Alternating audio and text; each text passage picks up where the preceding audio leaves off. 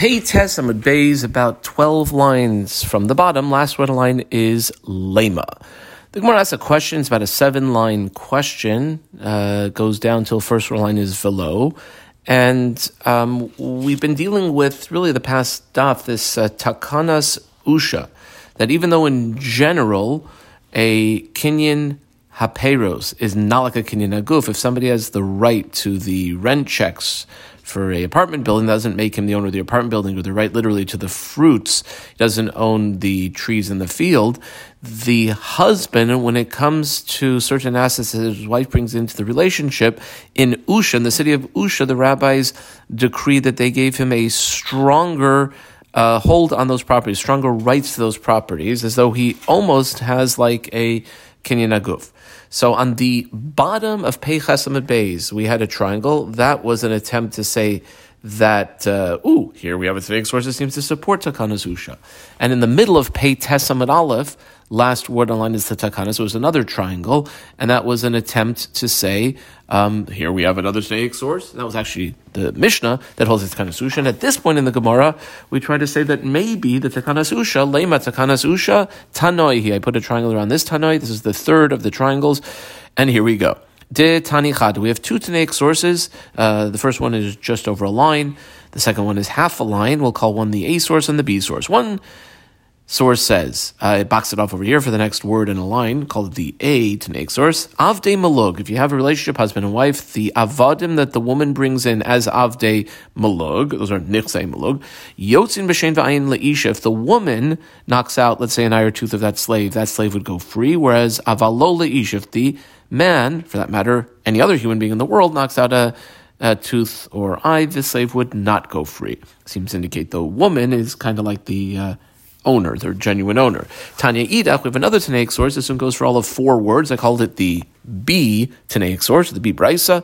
Lo Le'ish v'lo Le'isha. Doesn't make a difference who were to say knock that tooth or eye out. Even the woman, it wouldn't set her free. Now, we can have a few approaches of dealing with these 2 Brisas.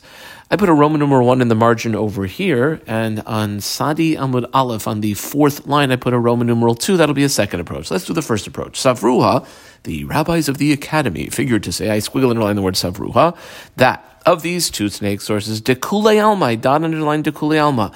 Everyone, both Tanaic approaches would agree that a Kinyan Aperos lav Kinyan Aguf Dami, I double underlined lav, that if someone has a Kinyan Peiros in something, which is kind of like what the husband has, it's not like a Kinyan Aguf, in which case, my lav, should we not say, Bava Kama, that this is the essential point of difference between Brisa A and Brisa B, colon. Demand Amar in Brisa A that says Leisha, the Isha, so to speak, is the genuine owner, because she's the one who, if she knocks out the slave's eye or tooth, the slave would go free.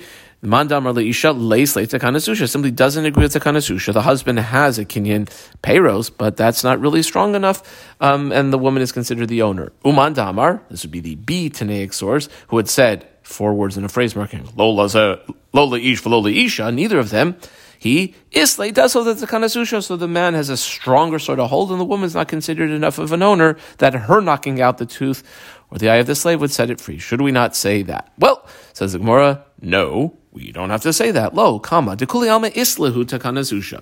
Both of those Tanaic approaches would agree with Takanas. Ella, they're simply historically, Khan, the A Tanaic source, was taught Koidim Takana before the decree, when the husband just had a regular Kinyan Peiros on the Eved, and therefore the woman was considered enough of a owner that her knocking out the slave's eye or tooth would set him free.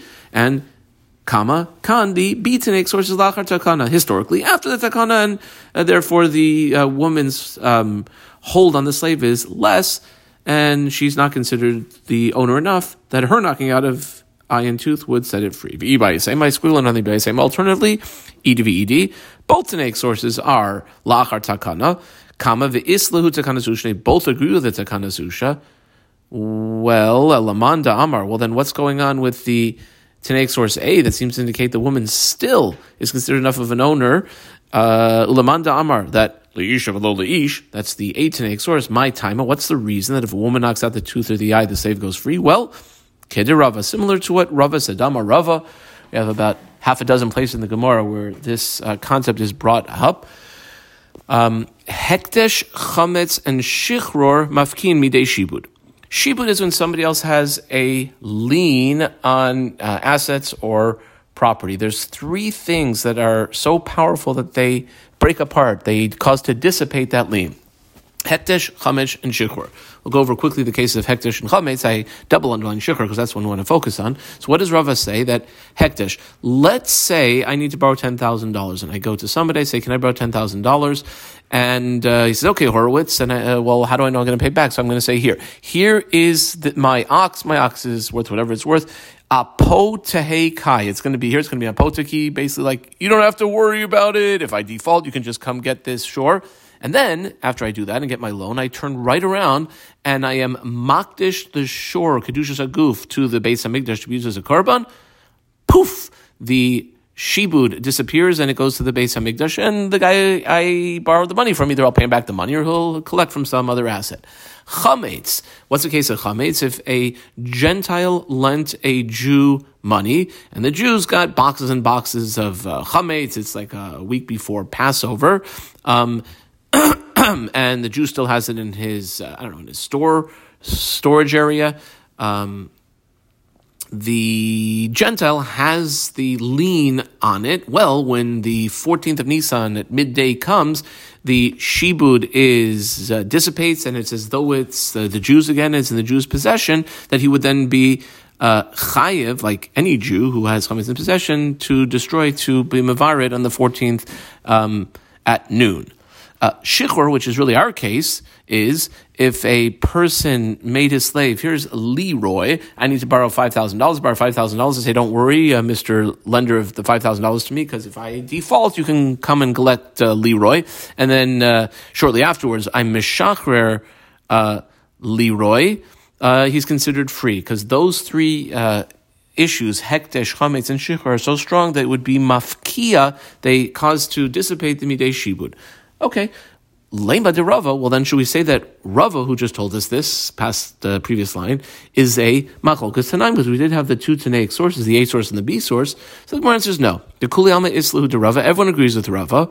The Hacha, in the B Tanaic source, where we had said that the man or the woman cannot, do not have the slave go free if they knock out an eye or tooth, Al Muha Rabban Al Shibuda de Baal, there, it's simply a greater right that we give to the husband in that exceptional case. But in a typical case where we're trying to be meshachrer, indeed it would be that it would mafki midei shibud.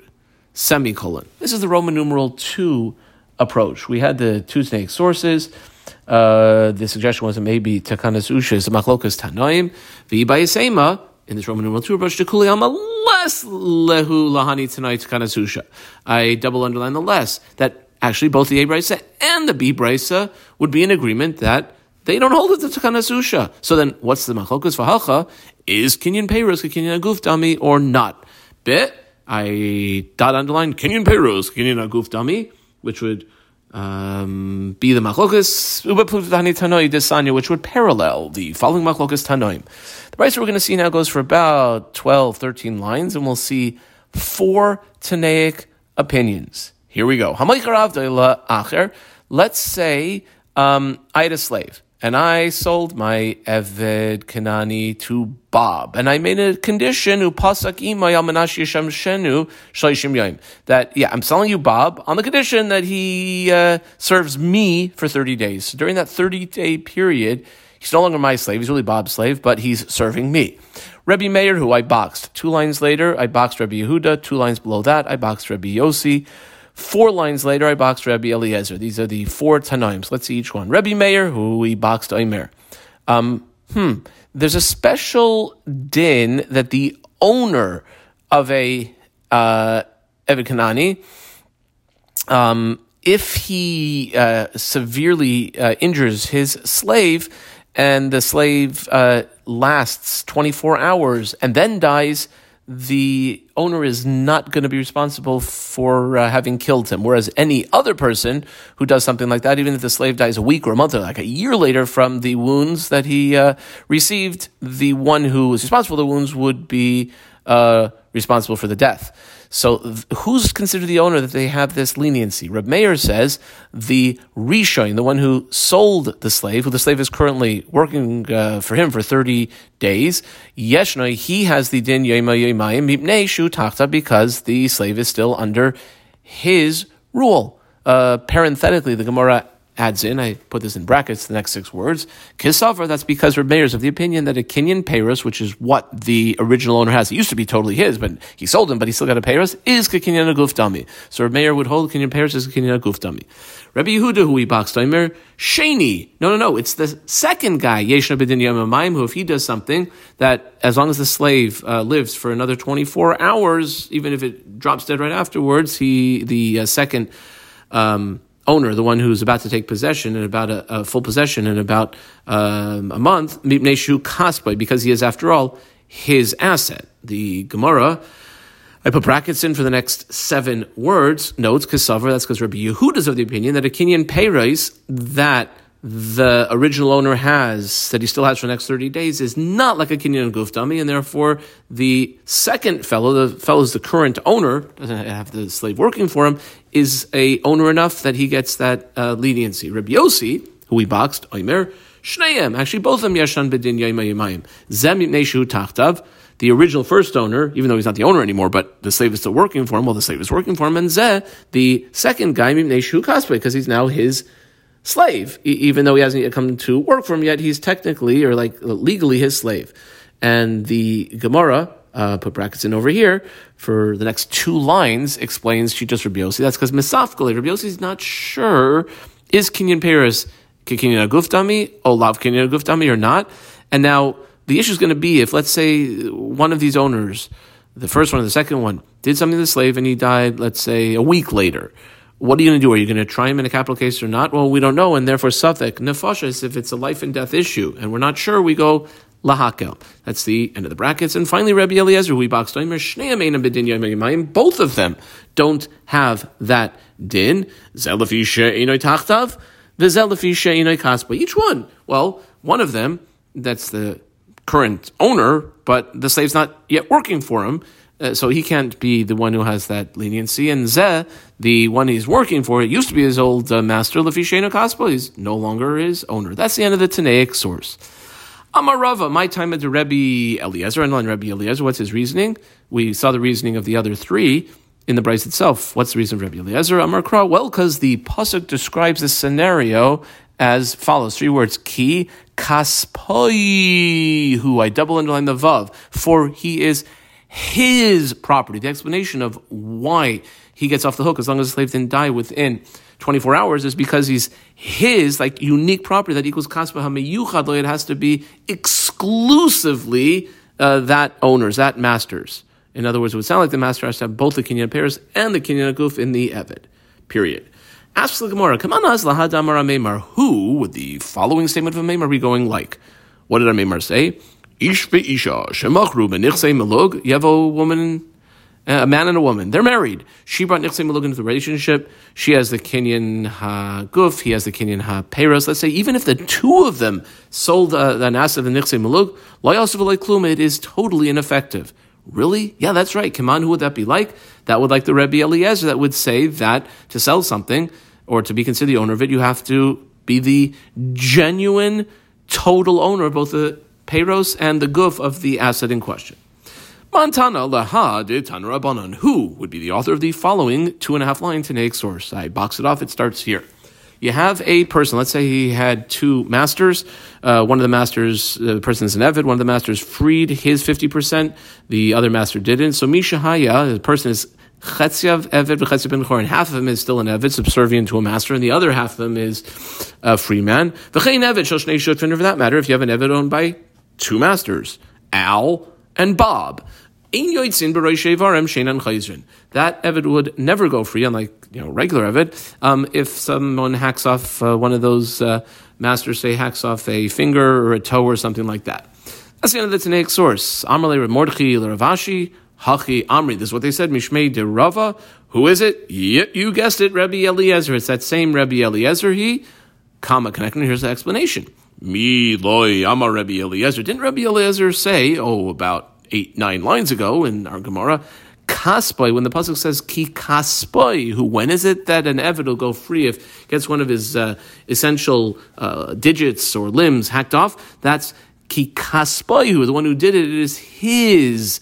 Hamiyuchad loy, hachanami. So too over here we'll say that when the pasuk says in Shmois, Perachaf Aleph, pasuk Chavav, avdoi, I put it in quotation marks, it has to be hamiyuchad loy, totally and completely owned by the same person. Ad kan.